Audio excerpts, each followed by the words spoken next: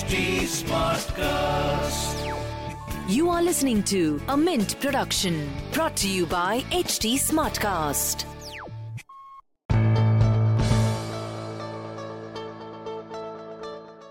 Tell me one thing, that how is the new user joining Facebook now different from the user of the yesteryears? Or does the new user have different characteristics? I'm assuming that the new user comes from a more tier 2, tier 3 cities. Is he more of a knack in his orientation? And how are you adapting the Facebook India for that new user? It's a great question, Srija. And there are, again, no surprise. I think there are many elements to this. I think the first one is that, at 700 million, the reality is internet has already gone deep into India, right? And even at 100 million, it was already rich in terms of geographic diversity and language diversity. I think I know sometimes we like to simplify and kind of say that, hey, we're suddenly seeing that it's a lot more vernacular than earlier. India has always been vernacular. I think for anyone, especially in media, knows that you hit the richness and diversity of India on languages and geographies pretty quickly, right? It's never just English. That was never the case, and I think that continues to be true for the internet as well. I think the second part to your question, we do see that there's a certain kind of journey that we see, and no surprise that I think invariably WhatsApp and Facebook and increasingly Instagram tend to be the first and the second and the third app on the phone, right? So I think in many ways we act as the gateway to the internet. I think what is changing dramatically, Srija, is people are moving from I'm using the internet for the first time. I'm using it for messaging. I get onto Facebook. I watch video, to experiencing the full portfolio of services, whether that includes payments or commerce or other transactions. I think what was a slower transition a few years ago is all happening in a crunched manner now. I think there is comfort with the internet. There's definitely familiarity because you're seeing people around you use a lot more of an unconstrained set of products and services. And that clearly is creating a massive virtuous cycle, which is, I think, setting the context for the explosive innovation that we are seeing. To your last question about how are we looking at it, I think we were always sort of doubled up on India, right? I think it is the largest country for Facebook and WhatsApp. So it's always played a particular role in how we think about our products. But that's been accelerated even more so in the last couple of years, where increasingly we are thinking about products or features that are launched in India, we learn from India, and then we expand around the world. I think Reels on Instagram is a great example of a product where India was one of the very early countries, was one of the first where we launched it, and one of the first where we had massive traction. Payments on WhatsApp. India was the first for payments on WhatsApp. So more and more, I think we are well oriented to the understanding that it's not just the scale of the internet usage in India. I think that would be reducing it to a very monochromatic fashion. It is the richness of the India internet, where there is diversity, there is depth, there is experimentation of models, where in many ways, India is at the spear end of innovation. And we're seeing that here as well, where we are trialing new products and features, finding traction here, and then taking it global. And I think we'll continue to play that role, even as we understand that part of our role, given our scale, Srija, is to play that role for others, right? I think the reality is for a new startup, leveraging us to reach consumers in the state or in the country or increasingly globally, invariably is a very effective mechanism, right? There are very few barriers. the hurdle rate is very low. And I think companies are discovering that you can build global business models riding off the scale of Facebook and Instagram. And that's a role that we think is important as well, that we are essentially the launch pads for other companies to scale up. And that's a role that we take quite seriously as well. Yeah, I think one can already see that in the lot of social commerce phenomenon, which definitely the Facebook and your allied platforms like WhatsApp and Instagram have really institutionalized. A lot of VC funding is going on social commerce space, which really has been labeled as the future of e-commerce. And I think you have spoken quite a bit on that. Given that I have you with me, Ajit, who is really somebody who's a veteran in the content, digital, partnership, platform space, and we began this entire narrative talking about the role of communities and how that is forging deeper and deeper in the wake of pandemic and how it has always been there. So does that also is a great segue on what will be the future of news, if I were to ask you? You think that news going forward would be more community oriented? Instead of being very, very horizontal, there is perhaps sense and sanity catering to communities. And Facebook really has a deep love and hate relationship with publishers. That's a side note. And you understand the news phenomenon very well. But what do you think really is the future of news, where we are headed? From my side, Srija, it's only been love. So I would be curious to understand the hate side of the equation. We work with a lot of news partners in the country, I think, in terms of trying to help them, leverage our platforms to build followership. I think at one level, no surprise that given the nature of our platforms and what we have seen and learned, Srija, and our own conviction, we do believe that when business models are organized around people, there is enormous power in it. I think you mentioned social commerce. I think you know that we have an investment in a company called Meesho. And part of the reason we made the investment was we thought there was a phenomenal opportunity to understand and affirm and learn from a company that had built a fairly unique in India model to foster female entrepreneurship by leveraging the power of communities and essentially building the ability for female entrepreneurs to sell to their friends and family leveraging WhatsApp. So we are, of course, big fans that communities can form the basis for innovation in all kinds of economic and social models. And Meesho is a great example of it. But to your question, Srija, on news, I do think we're seeing explosive innovation in news in India and around the world. Srija, your company is a big part of that. Your group is a big part of all kinds of experimentation on digital, many of which has worked out fabulously well. And I think that's going to continue to be the case. I'm not an expert in news, but I know that just like in other sectors, there's a lot of enterprise and innovation in India from news publishers, including from companies like yours. And I'm hoping that the role that Facebook can play is really as an ally for news publishers like yours, and figure out how we can further the agenda of innovation that you're driving and fostering. Thanks, Ajit. That's really a lot of love for news publishers.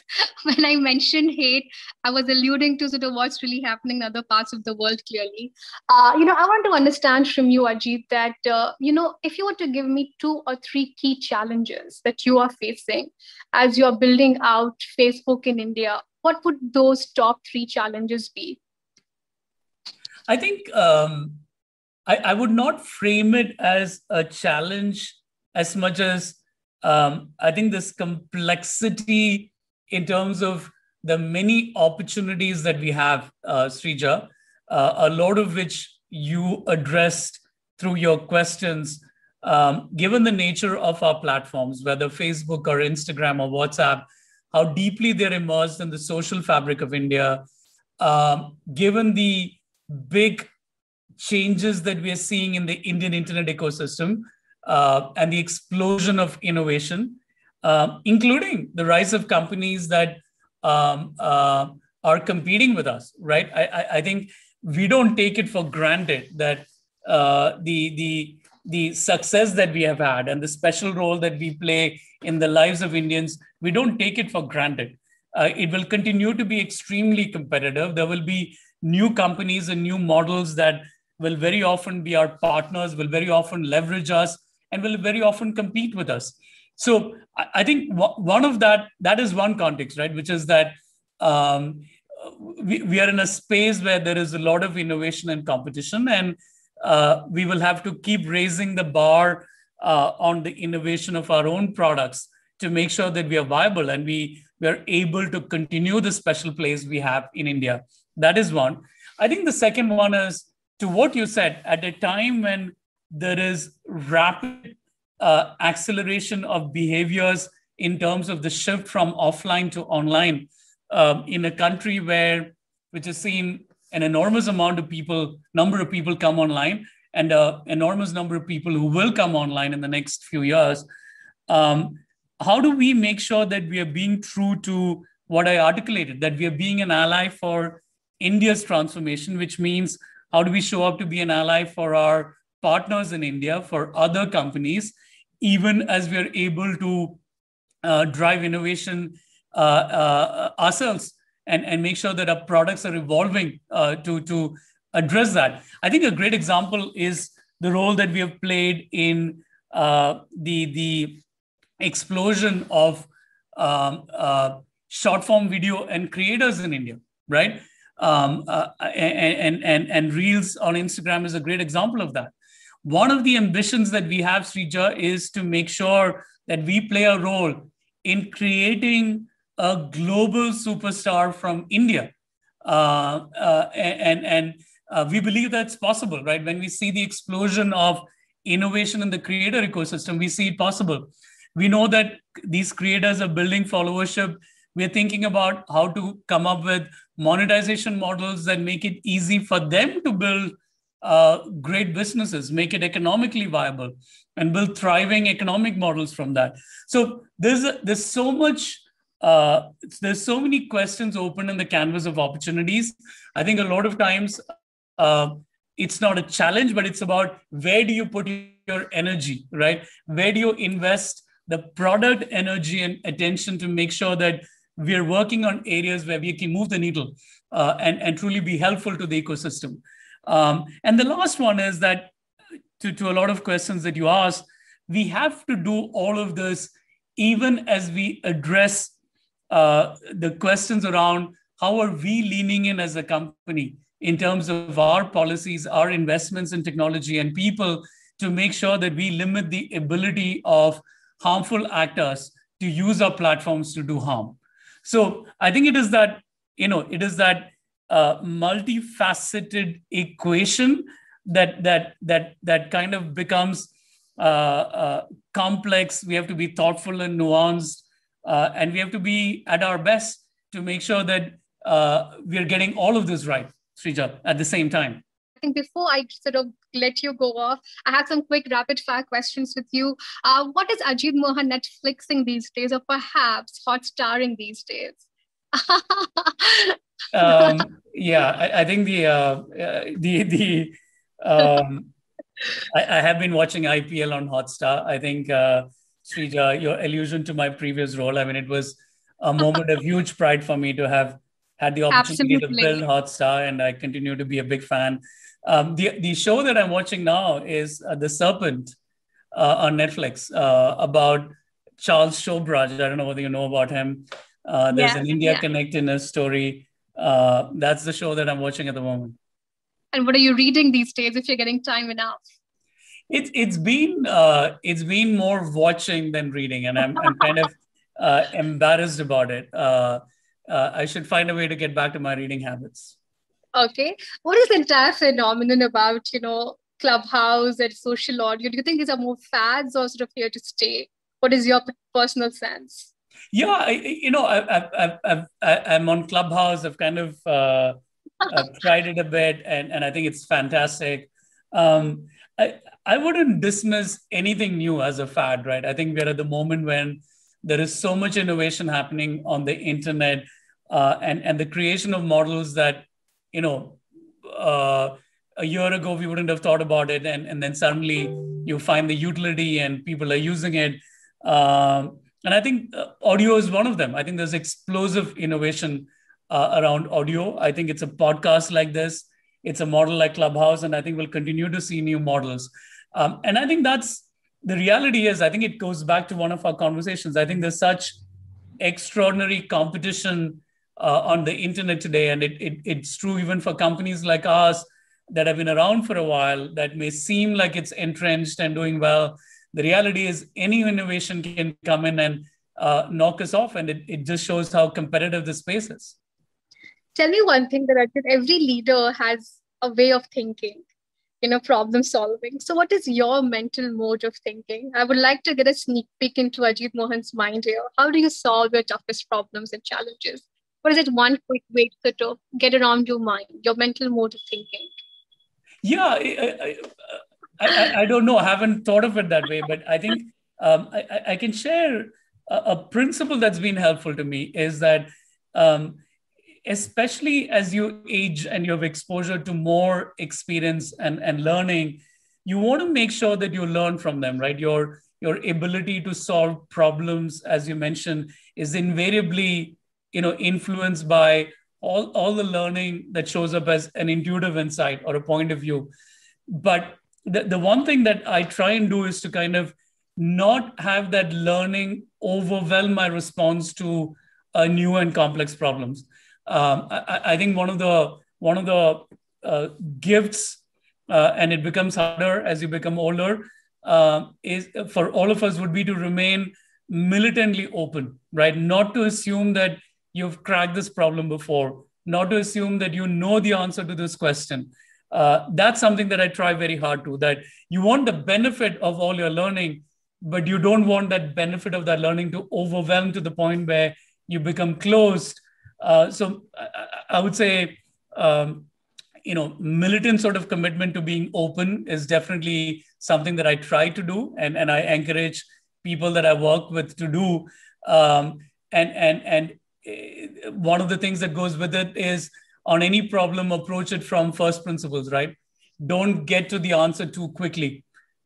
Break it down to sort of the heart of it and start solving it from the ground up. And you're more likely to get to a better answer if you do it that way.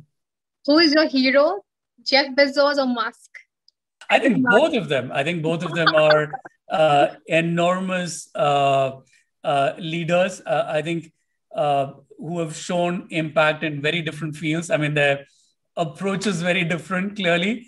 But, having read both of their stories and enough about sort of the companies that they've built, so much to learn and admire in both of them. Okay, my last question to you, Ajit, really the highest point in your career till now, something which you'll never forget. What would that really be? I haven't looked at it sort of as a, career as sort of a scoring sort of vehicle, right? I mean, I haven't looked at it. I think I've looked at it more as you get this extraordinary opportunity and privilege to have all these experiences. And I think I've benefited from having had the opportunity to work in different parts of the world and be exposed to different problems. And I think that ARC has been a huge privilege. And of course, I think to one of your earlier questions, the opportunity to build and grow Hotstar was definitely one of them. And I think the work that I'm doing in Facebook today with leadership of a company that has services like Facebook and Instagram and WhatsApp that are so immersed in India's fabric, and having the opportunity to think through how can we show up and have impact in a country like India, I think it's massive. So all of these experiences, but I would call out those two in particular, Srija. Okay, thank you so much, Ajit. I think we had a lovely conversation. I thoroughly enjoyed it. And thank you so much for your time and energy to this. I'm sure our readers and watchers will benefit hugely from this. Thank you so much, Ajit. No, great having this conversation, Srija. Great to spend time with you. Thank you.